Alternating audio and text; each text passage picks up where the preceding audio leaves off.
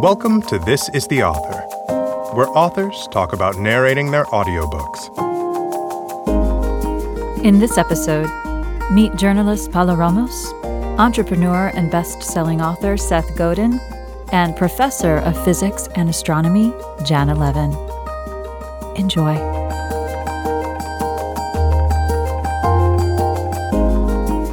Hi, this is Paola Ramos, and I just finished recording my audiobook, Finding Latinx, In Search of the Voices, Redefining Latino Identity.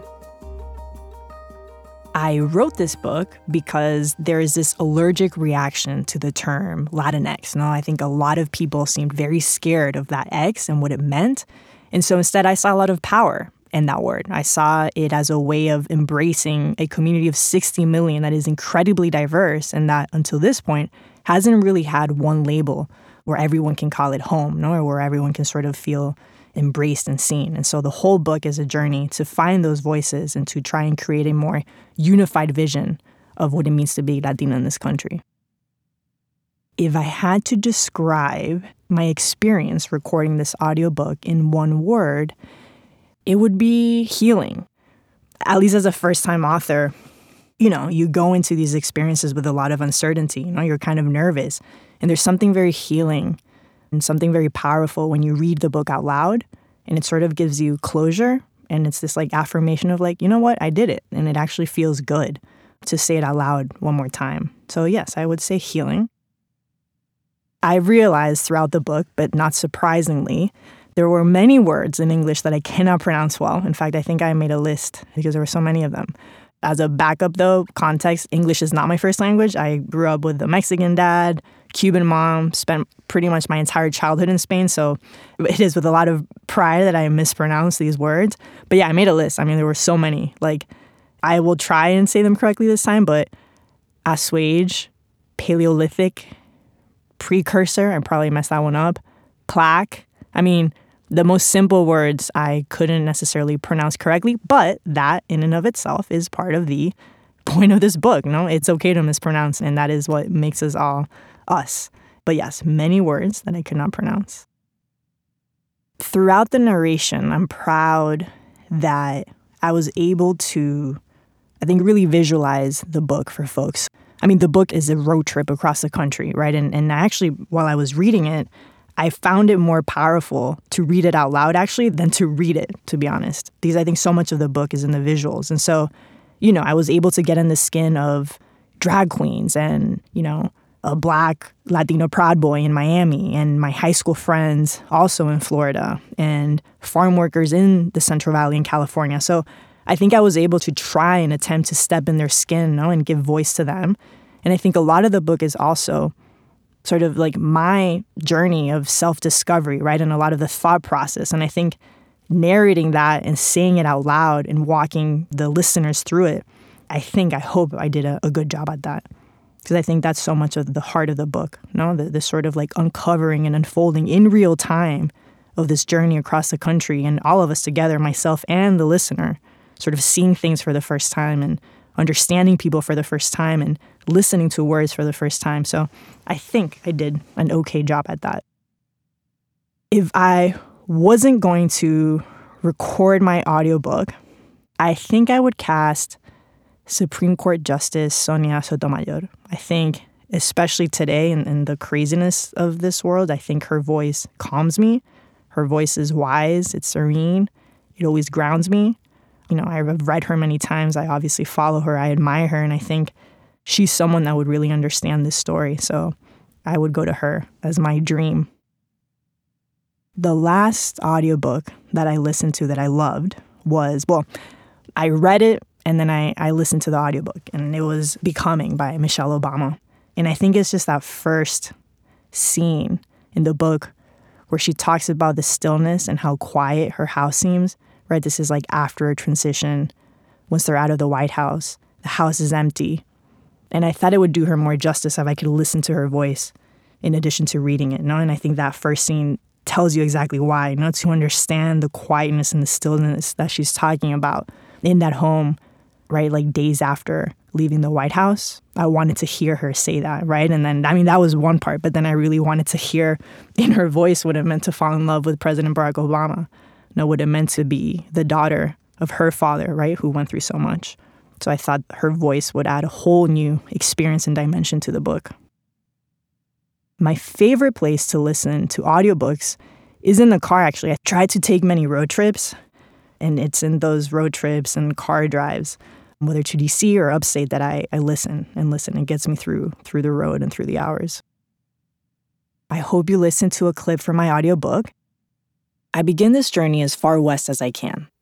Contrary to what you may think, the heartland lies at the edges of the United States, not the center. Along California's Central Valley, the endless acres of land are responsible for growing more than half of the country's nuts, fruits, and vegetables. This region of America is home to the voices that nourish our soul and fuel our wallets every single day. Many of those voices are undocumented, which reflects the national reality. There are approximately 2.5 million farm workers across the country. More than half of them are undocumented, and more than 70% identify as Latino. For decades, Americans have grown accustomed to looking at these rural areas through a one-dimensional lens of immigration because of stats like these. Yet the Latinx frame forces one to look beyond that narrative and see the lives that lie inside these regions and communities.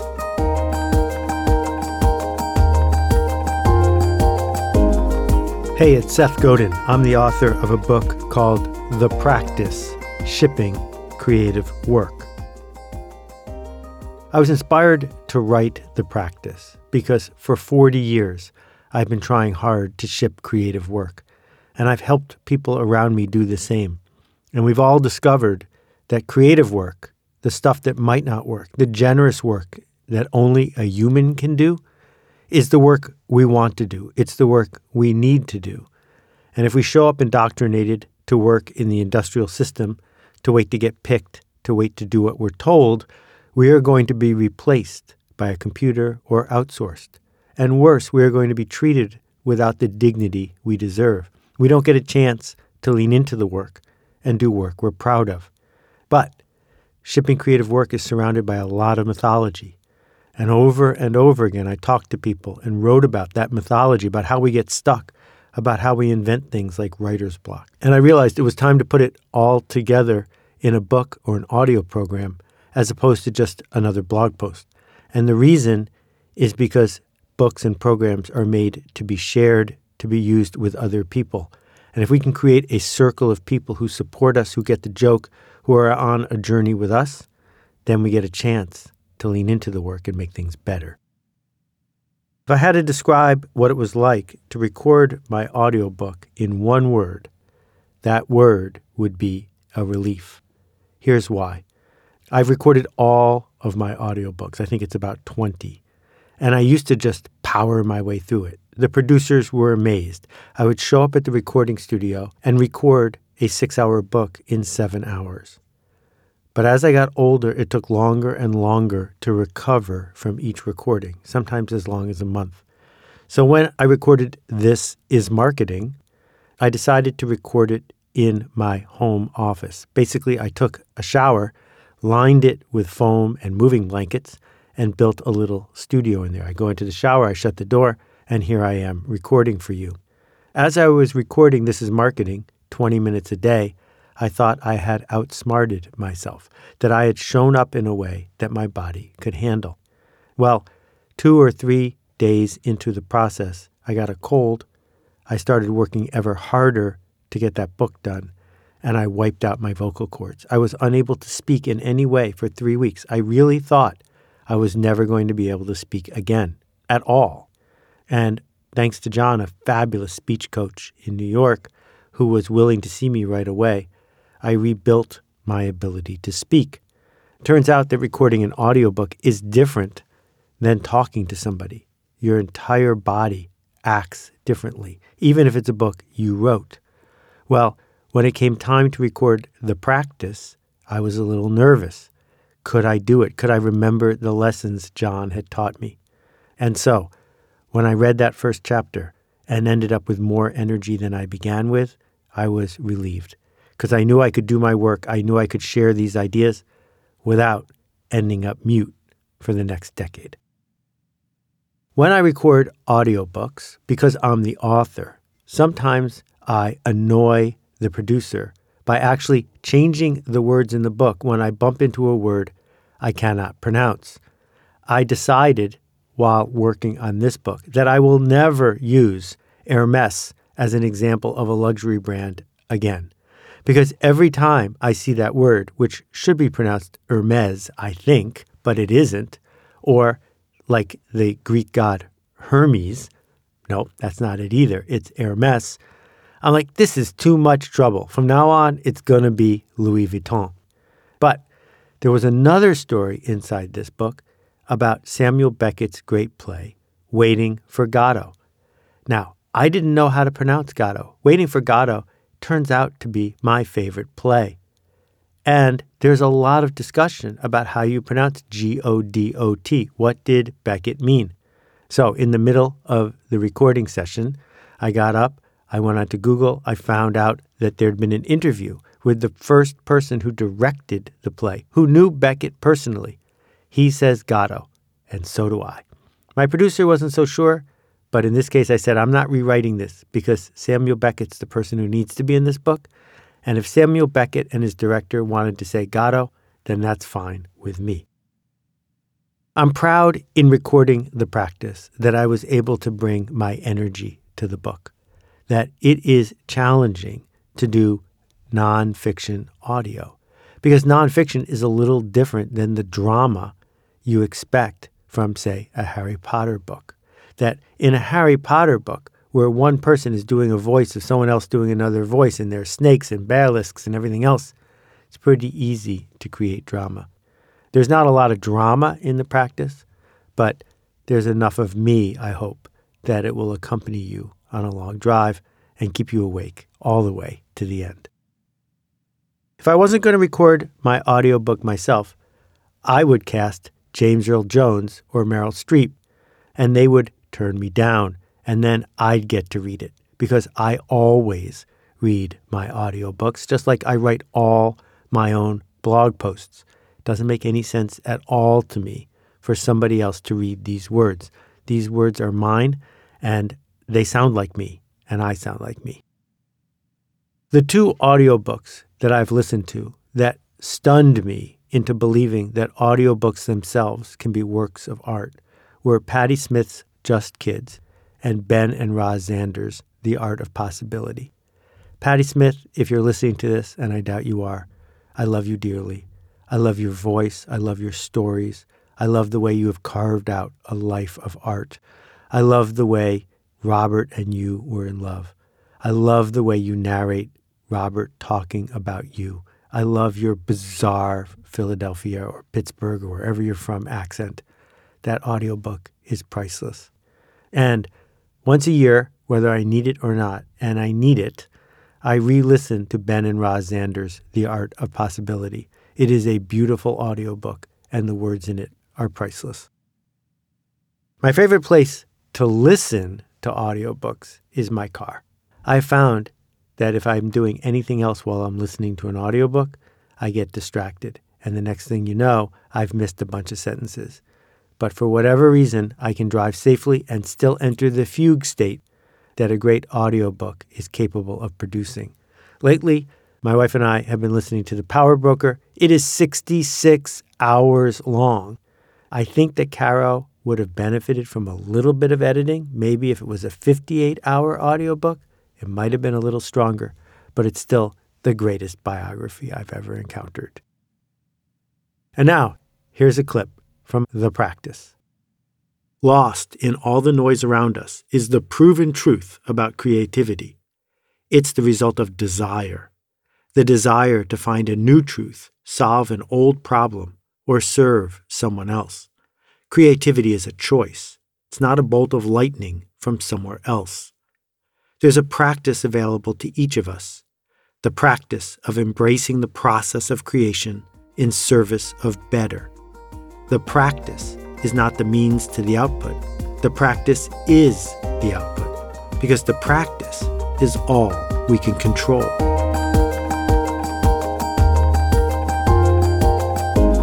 Hi, this is Janna Levin, author of Black Hole Survival Guide. I was inspired by the very nature of black holes. It's a subject that I've never lost interest in, that still moves me. And I wanted to tell the story of the unknown side of black holes, the things that people don't know, but they think they know, that make them the most extraordinary and fascinating phenomena in the universe. If I had to describe what it was like to record my audiobook in one word, that would be fascinating, because the subject still fascinates me. I don't get tired of it. I'm still moved by the concepts. I find them riveting, and I find the subject to be very emotional in a lot of ways, as opposed to a dry academic subject. I find it to be very compelling and to give us a chance to really question who and how and why we are in the world and in this universe. I realized I had trouble pronouncing a few words that I thought I was pronouncing correctly. I suppose the hardest was a phrase in German that Einstein used to describe spooky or ghostly action at a distance, and also an island off of the coast of Africa, Principe. So it was good. Now I know. I'm excited that listeners will come on this really strange trip with me. I think that's very exciting. And I love the idea of being there with the listeners.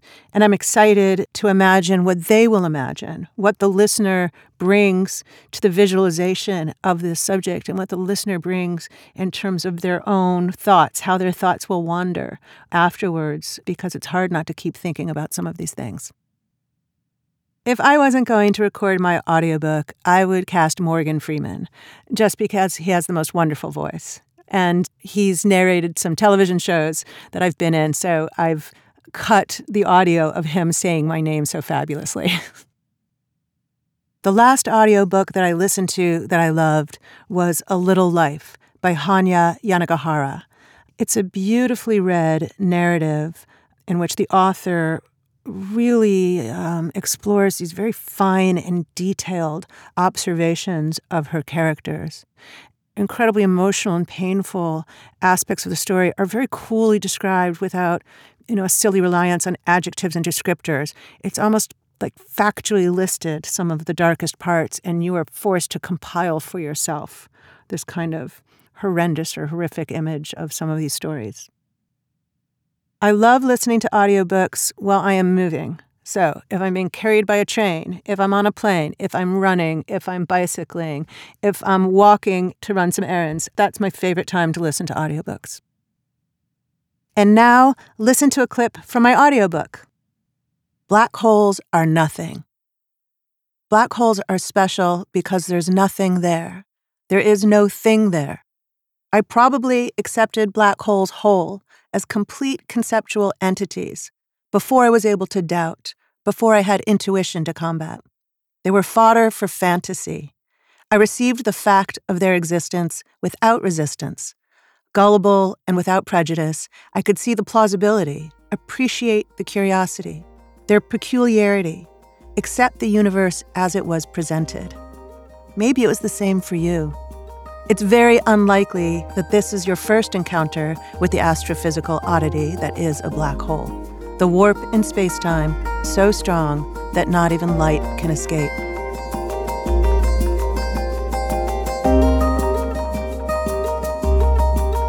This is the Author is a production of Penguin Random House Audio. Thank you for listening.